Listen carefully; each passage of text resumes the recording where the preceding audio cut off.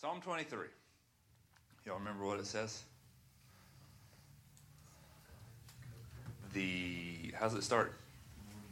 The Lord is my shepherd, I shall not want. And then he goes on to say, makes me lie down in green pastures. He leads me beside still waters. He restores my soul. All these happy thoughts, all these restful, peaceful thoughts. But then he goes and he says, even when I walk through the darkest valley, I will fear no danger. Why? Because even when I go through the darkest valley, I'm not going to be afraid because the Lord my shepherd is with me. David says that God's presence is good in darkness. He said it's good in darkness. Yet let me throw a little twist. This is our final week of this discussion and the first week of a new discussion. They're going to overlap, right? David says his presence is good in darkness. Yet, I think some of us would agree that either in reading the scriptures or through others, there might appear to be a darkness to his presence. David says his presence is good in darkness, yet sometimes there might appear a little darkness that comes with his presence. At least Hollywood thinks so. Right? Anybody? Some of you are too young. Maybe you watch old movies, though. So has anybody seen Raiders of the Lost Ark? Indiana Jones? Yeah. Indiana Jones, Raiders of the Lost. What are they searching for? That was Monty Python. I don't know. What the Raiders of the Lost Ark? Yeah, they're searching for the Ark. Yes, that was Monty. That was the other best movie on earth, Monty Python. Holy crap. Raiders of the Lost Ark, they're searching for the Lost Ark, right? And what is the Ark? Anybody remember what that was? I'm going to ask this question again here in a moment, but the Ark had a lot of spiritual significance, and it was an object in the movie. They realized that it was an object that had a lot of history with God's people and what God had done in the world. Anybody remember the last scene of Raiders of the Lost Ark? No? I don't know what movie you're watching. Okay, that's the last scene. Now go to the climax scene. What is the big Christian? Yes, when they open the ark, and what happens when they open the ark? They're vaporized. Yeah, dude's face melts off of his head. There's evil spirits that you see flying through the air, and it's wiping everybody out, and then people's literal skin just starts melting off their face as they've opened up the ark. So Hollywood believes that there's a darkness that comes with the presence of God. David says, in darkness, the presence of God is good, yet the question I want us to ask this morning, and to I have a passage for us to go through, is does Hollywood have any credibility for believing that there is a darkness that comes with the presence of God? Is there any truth to what they've portrayed in that scene and in that movie? And where has this dark side that Hollywood portrays, where has that come from? If David believes God is good in darkness, then why do some believe that there's a dark side to God? So let's go back to that. What is... It's the Ark of what? Of the Covenant. So let's get a few bullet points here. What is the Ark of the Covenant from the Old Testament? What is it? Anybody remember? Okay. Inside of it, we had the Ten Commandment tablets. Whoa, spelled that wrong. Inside it, we had the Ten Commandments, the 2 tablets, right, that Moses received from God on Mount Sinai. They put that inside the Ark of the Covenant. There was also a couple other objects. Anybody remember what those were? manna. There was a cute little mason jar full of, it really wasn't a mason jar. Those are not that old, for those of you people that think they are. But it was manna. It was what God sent daily to feed the nation of Israel as they walked through the wilderness. It was his daily food, and they put that in there as a remembrance. There's one more object that comes to mind for me. Aaron's staff, right? So, and the significance of Aaron's staff was it budded. It bloomed, right, in the midst. Just God showing his presence, his provision, his protection. It was a significant event in Israel's history where Aaron's staff budded. So they had those objects inside the Ark of the Covenant. What else is the Ark of the Covenant? Anybody? Anything else to go with that? Like, that's what was in it. Now, what was it? Represent the presence of God. Okay. You said presence of God. What was the other one? It's supposed to represent. Represents. Okay. Could represent the presence of God, which would be relevant to what we've been talking about for the last 3 weeks. Sean, did you have anything that you're going to say different? Or what's the covenant? What's the covenant? Like, if it's the Ark of the Covenant, then what is the covenant?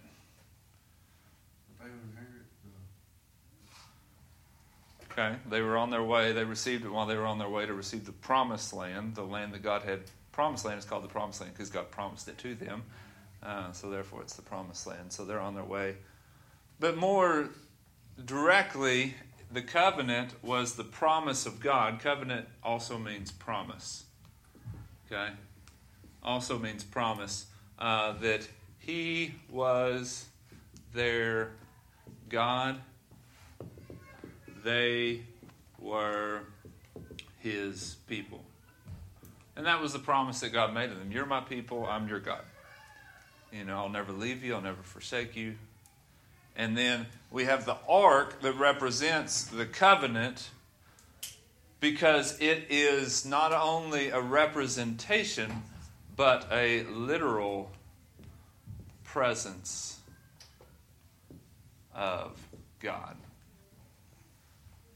It was the Ark of the Covenant was a clear sign of God's presence on earth. Right? So, clear, we're going to come back to that, sign of God's presence on earth. That's what it was. That's what it was. Moses would go into the tabernacle, which was a tent that was built as they were on their way through the wilderness. And he would go into the tabernacle in the presence of the Ark of the Covenant, which is like a box. And then it had some cherubim on the top. That's really poor, but they're wings and had all these wrapped in gold and all this stuff. And he would go into the tabernacle, and there, from atop of the ark, God would speak to Moses in the tabernacle. Like God said, I speak to Moses face to face like I do with nobody else. With nobody else. So here we have a clear sign of God's presence on earth, and then Moses goes in the tent in the presence of the ark, and God speaks directly to him. Because God's with them. He's their God, and they are his people. Said in Numbers chapter 7, verse 89, Moses entered the tent of the meeting to speak with the Lord. He heard the voice speaking to him from above the mercy seat. That's my incredible drawing that I just gave you. That was on the Ark of the Testimony, or Ark of the Covenant. He speaks to him in that way. Okay, so here we are. We got a brief history lesson this morning. So for those of you that hate history, I apologize, but it's necessary to set the very applicable, relevant lesson that we want to cover this morning. Some of you love history. Some of you are tuning out right now. Hang with me. Hang with me. For 350 years, For 350 years, Israel enjoyed the confidence of God's presence in everyday life. For 350 years, this was in their presence, and it was a clear sign of God having His presence with them on earth. For 350 years, they had that confidence of God's presence on earth in everyday life. So let me ask you this. Discussion question number 1. How would such a reality impact these people in their daily life? So if you had, for all those years, a clear sign, undeniable, of God's presence on earth in everyday life, right in the middle of your everyday life, if you had that clarity, how do you think that reality impacted these people? Like mentally, emotionally, corporately? What impact would this clear presence of God have on our everyday life? Shelley likes to make them yell. That makes them remember. So, Clear affirmation, constant reminder. well, I know, but mentally, emotionally, corporately, how does that Makes you feel safer. safe? I'd say like every day is a Sunday, you know, simple terms, I guess, you know, just say it. I mean, Yeah. and more like, just like today we're here, we're more focused on Him in this moment than we are probably the rest of the week. Every day is a Sunday. I like that, right? So the refreshing, the encouragement, the safety, the security, the purpose, all those things that you walk out of here with on Sunday, it's every day. Why? Because He's so clearly in the midst of us. More confident, bro. Okay? Confidence.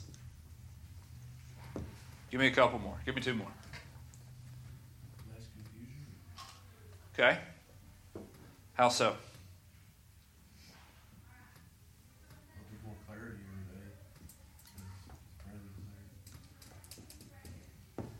So one of the things that the presence of God did for them in less confusion, more clarity, it's when do we go? When do we stay? Which direction do we head? When you've got God's presence so clearly marked out in your life that when He moves, you move. When He stays, you stay. There's no question about it. There's such clarity and such confidence in our everyday activity. Why? Because the presence of God, we're just simply following Him. And He's clearly visible. So it's so much less confusion, so much more clarity. Anybody got one more? It's like almost instant gratification, I guess. You know, it's there all the time, right there, and more visible to you. You know, like that's it. So instant. I don't know, be the right word. When you said gratification, my mind thought satisfied words. Yeah. When we're gratified, we're satisfied. I think those two things are merging in my brain. I don't know if they're actually connected in your brain, but I'm going to write it because you didn't have a better word, right? So we're satisfied, right? And I'm going to say corporately that when we have a nation of people, thousands and thousands, and then we have the presence of God so clearly in the middle of our everyday life, there's unity. There's unity that comes from who are we following, what are we doing, who's in charge. If the presence of God is visible in that nation, then I think it brings a new level of unity that comes with that corporately. So, 350 years, here we are, living it out together. In 1 Samuel, I'm going to read to you. Today, our main passage is going to be in 2 Samuel, so I'm actually on last week's passage right now, but we're going to be in 2 Samuel here in just a minute. 2 Samuel chapter 6. But in 1 Samuel, I can't even find 2 Samuel. I get all my Old Testament books confused still. I need Micah to sing the song to me. But in 1 Samuel, he says this. why did the Lord defeat us today? Israel goes to battle against the Philistines, and they got their tail whooped. They got whooped. I mean, they didn't survive. So why did the Lord defeat us today before the Philistines, they asked? Let's bring the Ark of the Covenant from Shiloh. Then it'll go with us to save us from our enemies. So here we are. We got our tail between our legs. We got whooped in war. And now we're saying, let's go get the Ark, the presence of God that all this comes with, and let's take it to war with us. And they won't have a chance. They won't have a chance because we have the Ark with us. So the Philistines fought, and Israel was defeated again, and each man fled to his tent. The slaughter was severe. 30,000 of the Israelite foot soldiers fell, and the Ark of God was captured by the Philistines. Plan backfired. It backfired. And not only did it backfire and 30,000 men died that day, but the Ark was captured by the Philistines as well.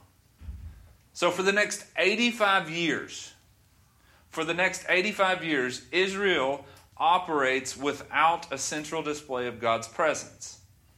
For 85 years, there is no central display of God's presence. And everything over here is undone for the next 85 years. Right? So the safety from having God in our midst in everyday life, it's not there. Every day's now a Monday. Right? We've lost confidence. There's more confusion. Nobody's satisfied, and there's disunity in the camp. Why? Because the presence of God, there's no display of it in everyday life.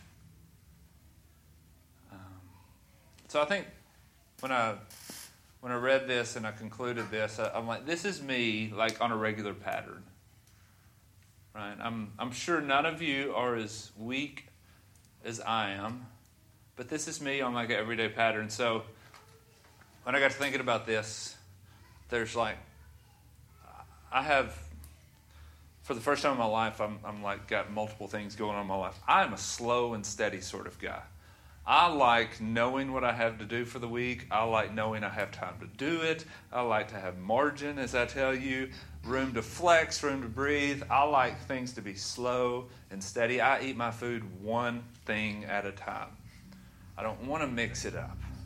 I want to eat my beans. I want to eat my meatloaf. And then I want to eat my potato. But I eat my potato first every time. So that's the way I operate. And that's the way I thrive.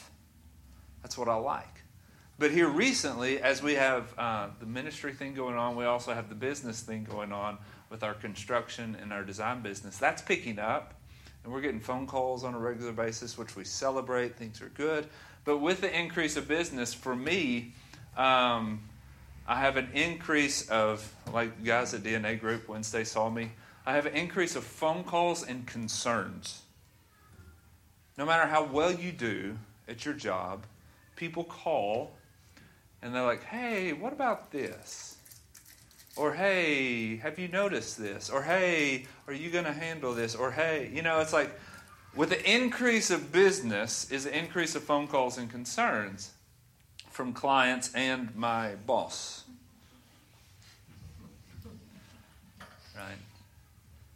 I handle the phone calls from clients better than I do my boss. But interestingly enough, like we were at DNA Group on Wednesday night, and I got a text from a client that I'm working with right now, and every time I get that, my heart skips a beat. I'm just like, oh, I saw their name on my phone. I hadn't even read the message, and all of a sudden my heart has sunk. I'm like, what did I screw up? What did I do? What's going wrong? Fear and worry take over, and I begin to, even before I read the message, I replay my day, and I create a worst-case scenario for what I think they're wanting to tell me on the phone. And I'm like, oh. And because we have more business right now, I have more of this going on. When I'm slow and steady and I finish one job, I finish my peas before I go to my meat, then I don't have to worry about this because I'm only dealing with one at a time. But here I am. And when I operate in this busyness, me personally, and busyness and the task at hand is the thing that is central to everyday life. And I lose sight of the presence of God that is in the middle of everyday life. Tracking with me? So like when something else becomes the center of life for me, whether it's business or church or anything, and the presence of God is not central in everyday life, then all of this is washed away immediately in my life. When business is central to everyday life and I get one text from one client, I no longer feel safe. I no longer feel confident. I no longer feel satisfied because that has become the center of my life, and all the safety and satisfaction is so fluid and temporary. And it just takes one phone call for me to wash it away. That's where I live. And then I'm like scrambling, and I did this multiple times this week where I would go, and it was just one of those weeks where I had multiple phone calls like this. Not that I'm doing bad, it's just when you have stuff going on, you have phone calls. And multiple times this week, I would go through worry, stress, anxiety, and I would finally put God in the center and I would talk to Him about it. And when I would place Him as center of everyday life and I began to communicate with Him about it, and I began to ask Him for wisdom of what to see, how to see it, what to do, and then all my safety and all my confidence and all my satisfaction returns as He becomes center again. But then one phone call and like that's center and He's absent. And it's just a steady flow of having this and losing this. Having this and losing this. Now, like I said, you're not as weak as I am, so everything I just told you is irrelevant in your life, and that's okay. But one day after David becomes king, David and some other people that are working with him, they decided it would be a good thing to return the Ark of the Covenant back to the central part of Israel's life, put it in Jerusalem again. We need to go get it. We need to bring it back to the center of the camp. David, that was one of the first moves that he made as king, so that God's presence may become central to daily life again. The events that we're about to read about in 2 Samuel chapter 6, they make up what has always been one of the most confusing passages for me to read. And it goes back to how we started this conversation. What we're about to read, when David had the good idea, let's bring God to the center of everyday life for Israel again, the events that follow give us the question, is there a dark side to God's presence? So let's read 2 Samuel chapter 6. We're going to read 2 through 8, and then we're going to read 10. So he, being David, and all his troops set out to bring the ark of God from Baal Judah. The ark bears the name of the Lord of armies, who is enthroned between the cherubim. That's my angeled wings that I drew so clearly. They set the ark of God on a new cart and transported it from Abinadab's house, which was on the hill. Uzzah and Ahio, who were sons of Abinadab, were guiding the cart and brought it with the ark of God from Abinadab's house on the hill. Ahio walked in front of the cart. David and the whole house of Israel were dancing before the Lord with all kinds of firwood instruments, lyres, harps, tambourines, sistrums, and cymbals. They were having a party here. And when they came to Nachon's threshing floor, Uzzah, who was the son of Abinadab, was walking with the cart. Uzzah reached out to the ark of God and took hold of it because the oxen had stumbled. Then the Lord's anger burned against Uzzah, and God struck him dead on the spot for his irreverence. And he died there, next to the ark of God. David was angry because of the Lord's outburst against Uzzah. So now David was not willing to bring the ark of the Lord to the city of David. Instead, he diverted it to the house of Obed-Edom. Is there a darkness to the presence of God? When you read this, you're like, this is weird. This is confusing. This is somewhat scary. So here's my response to this passage, and then we're going to figure it out.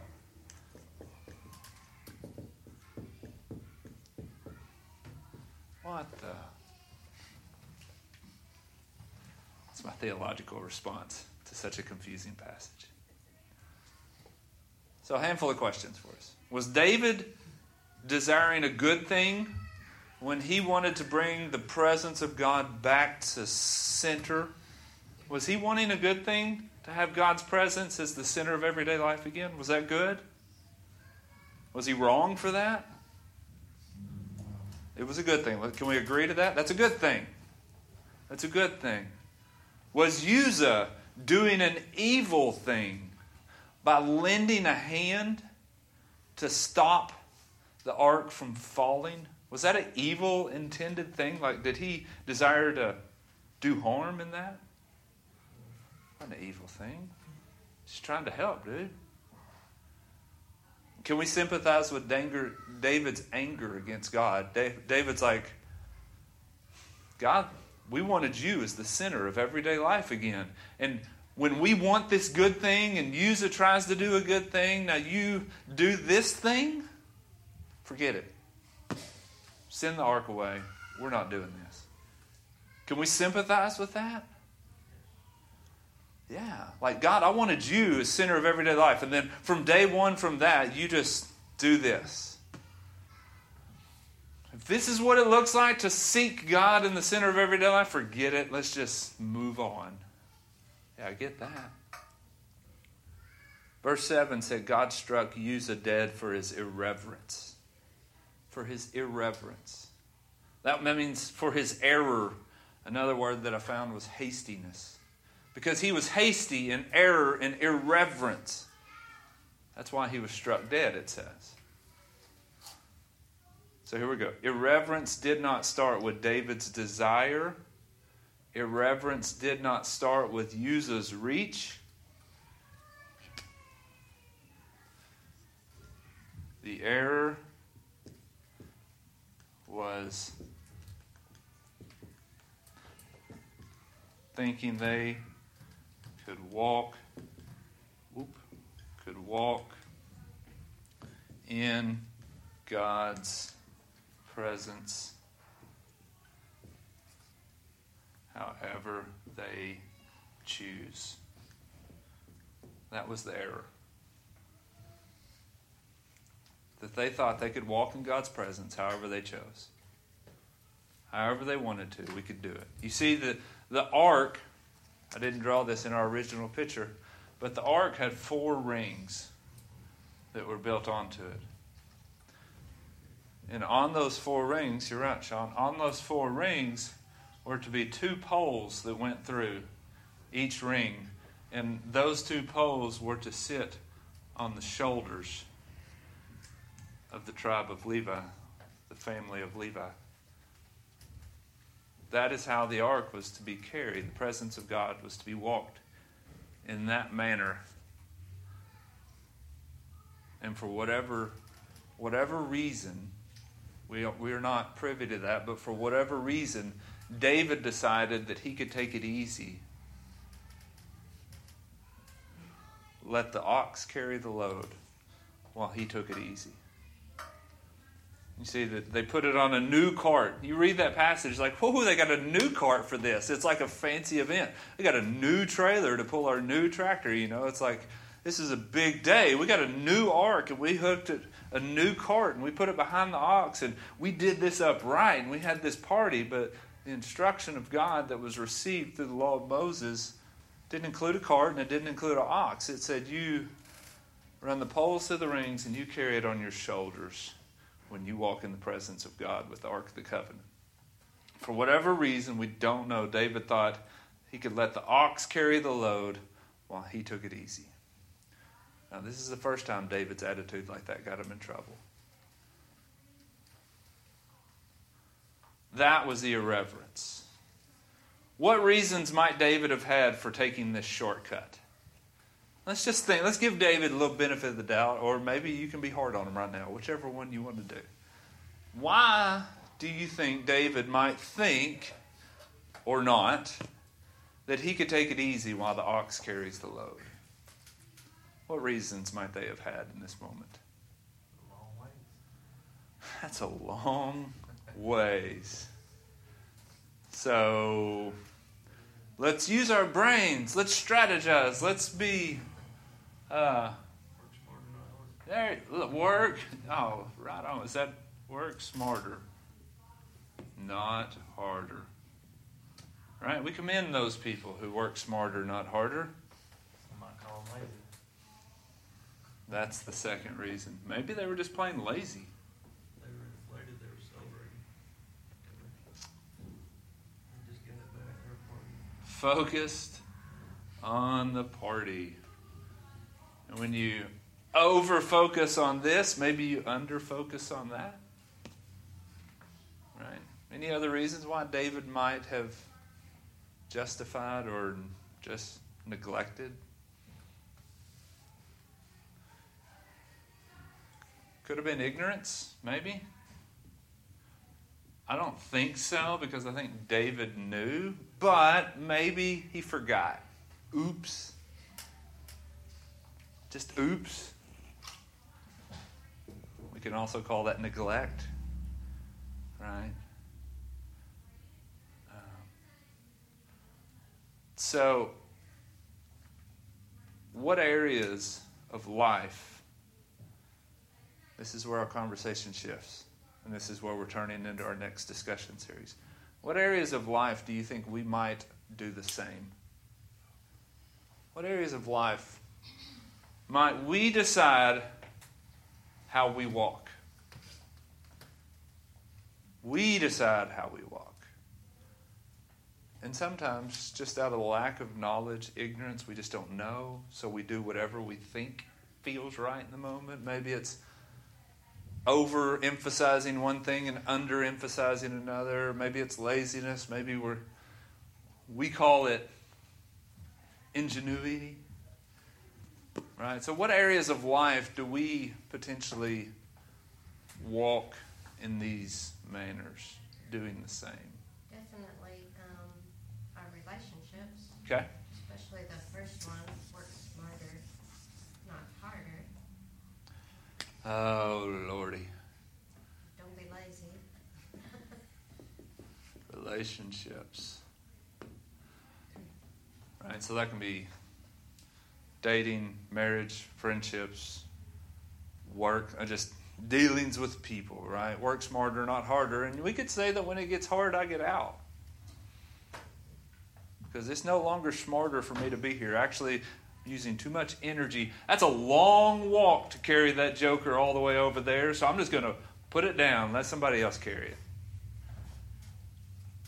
Relationships.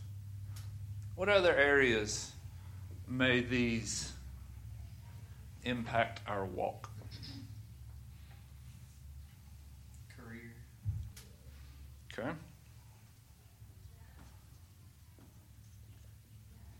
Careers. Regular prayer and study. Our,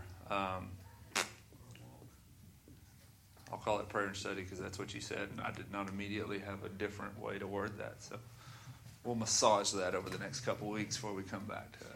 It may just be right, though, and I may have an ego that just wants to change things before I write them. I don't know. I'm willing to say that that's possible. There you go. No, I'm not going there. That's too personal. I don't want to teach on anything too personal. All right, give me one more, because we need like a 4-week series here, right? So, school, education, preparation, all the things that go with that.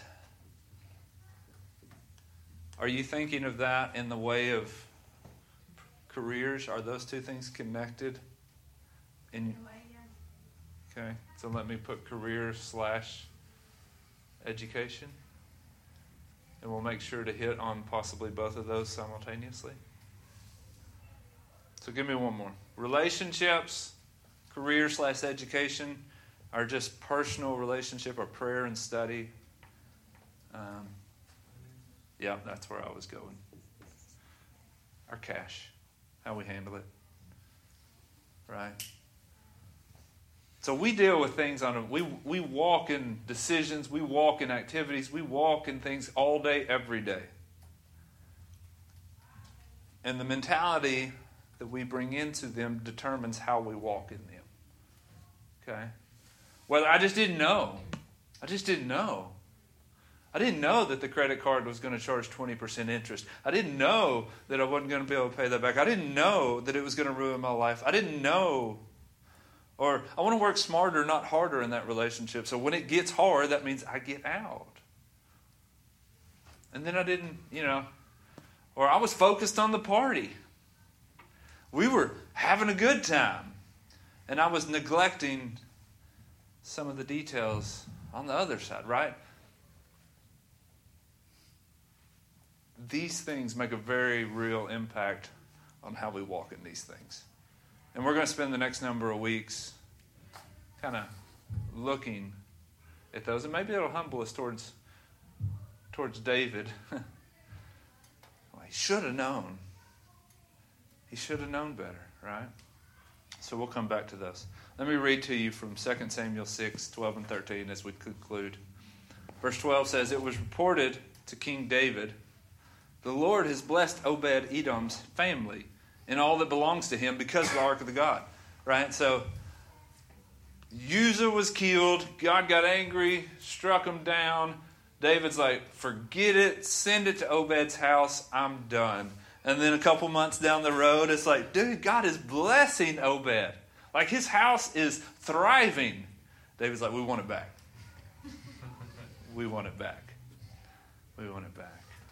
So David went and had the ark of God brought up from Obed's house to the city of David with rejoicing.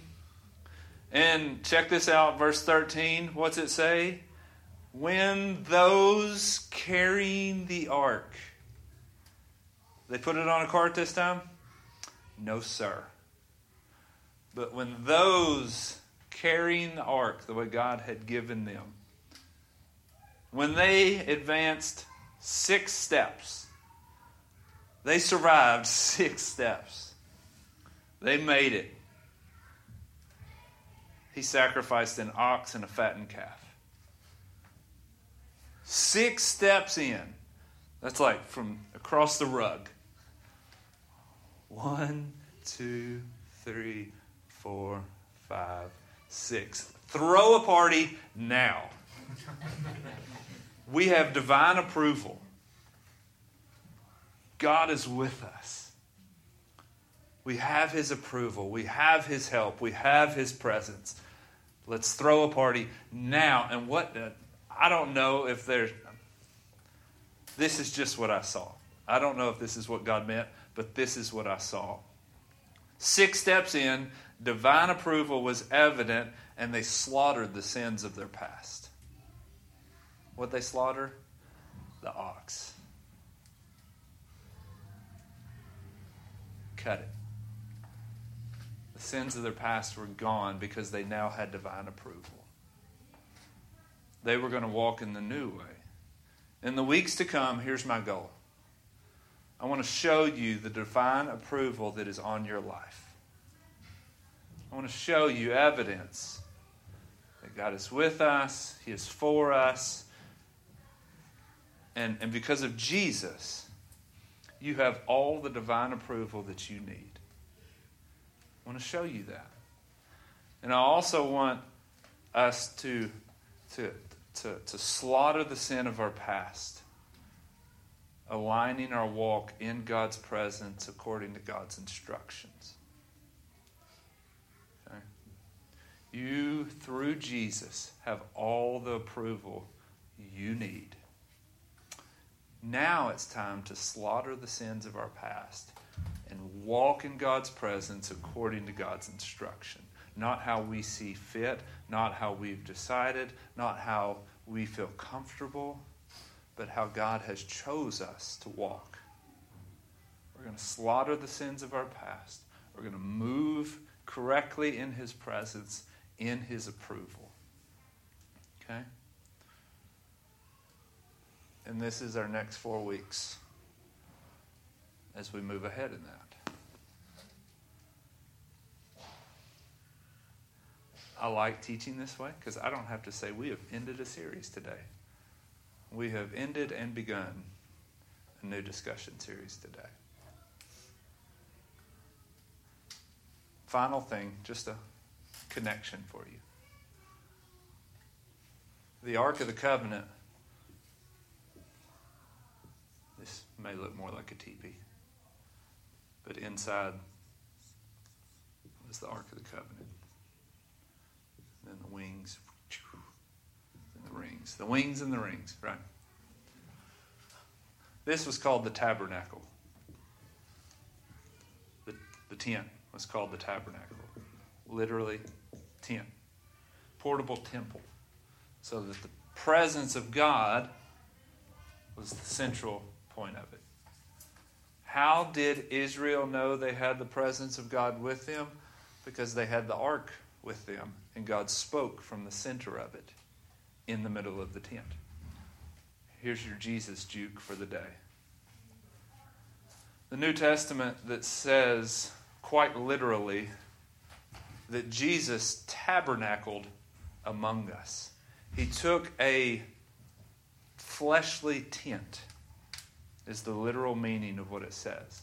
That he came to dwell in our everyday presence through the body and the person of Jesus. And that when Jesus spoke, God spoke. How do we know we have God's divine approval? Because we have been given God's Son. And in the old covenant, it was a tent and an ark. But Jesus came to bring us a new promise, a new covenant. That in the flesh, he was actually, that was his tent. That the Holy Spirit dwelled in the person of Jesus. He is the Son of God that has come to speak in your presence according to your everyday life. He wants to be the center of it. We no longer need a box with rings and a tent because we've been given Jesus. He is all the approval we need. He was slaughtered on our behalf, but he was not left. God raised him from the grave that he might walk in newness of life so that you might be raised from the sins of your past to walk in newness of life. It's all the approval we need. We don't need a box. We don't need a tent. Jesus is better. Okay? Next week, we want to begin to show you the approval that you have. We're going to begin to slaughter the sins of our past and align our walks with God's instruction in God's presence. It is so easy and so natural. I think David probably just said, I got a new cart, throw it on. And everybody else like, that sounds like a brilliant idea. Let's do it. And for a moment, we forgot that God has spoken. For a moment, we forgot that there was clear instructions of how to walk in God's presence. And we can't just wing it. We can't just wing it. Can't just wing it.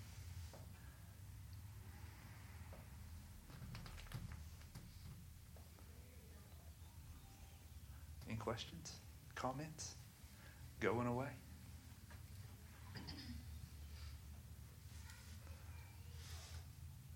Is there any way we can pray for each other this morning? As we close, I know that Jessica's down in the weather. We got people gone for Mama's Day. Is there any way we can pray with you, for you, as we end this time together?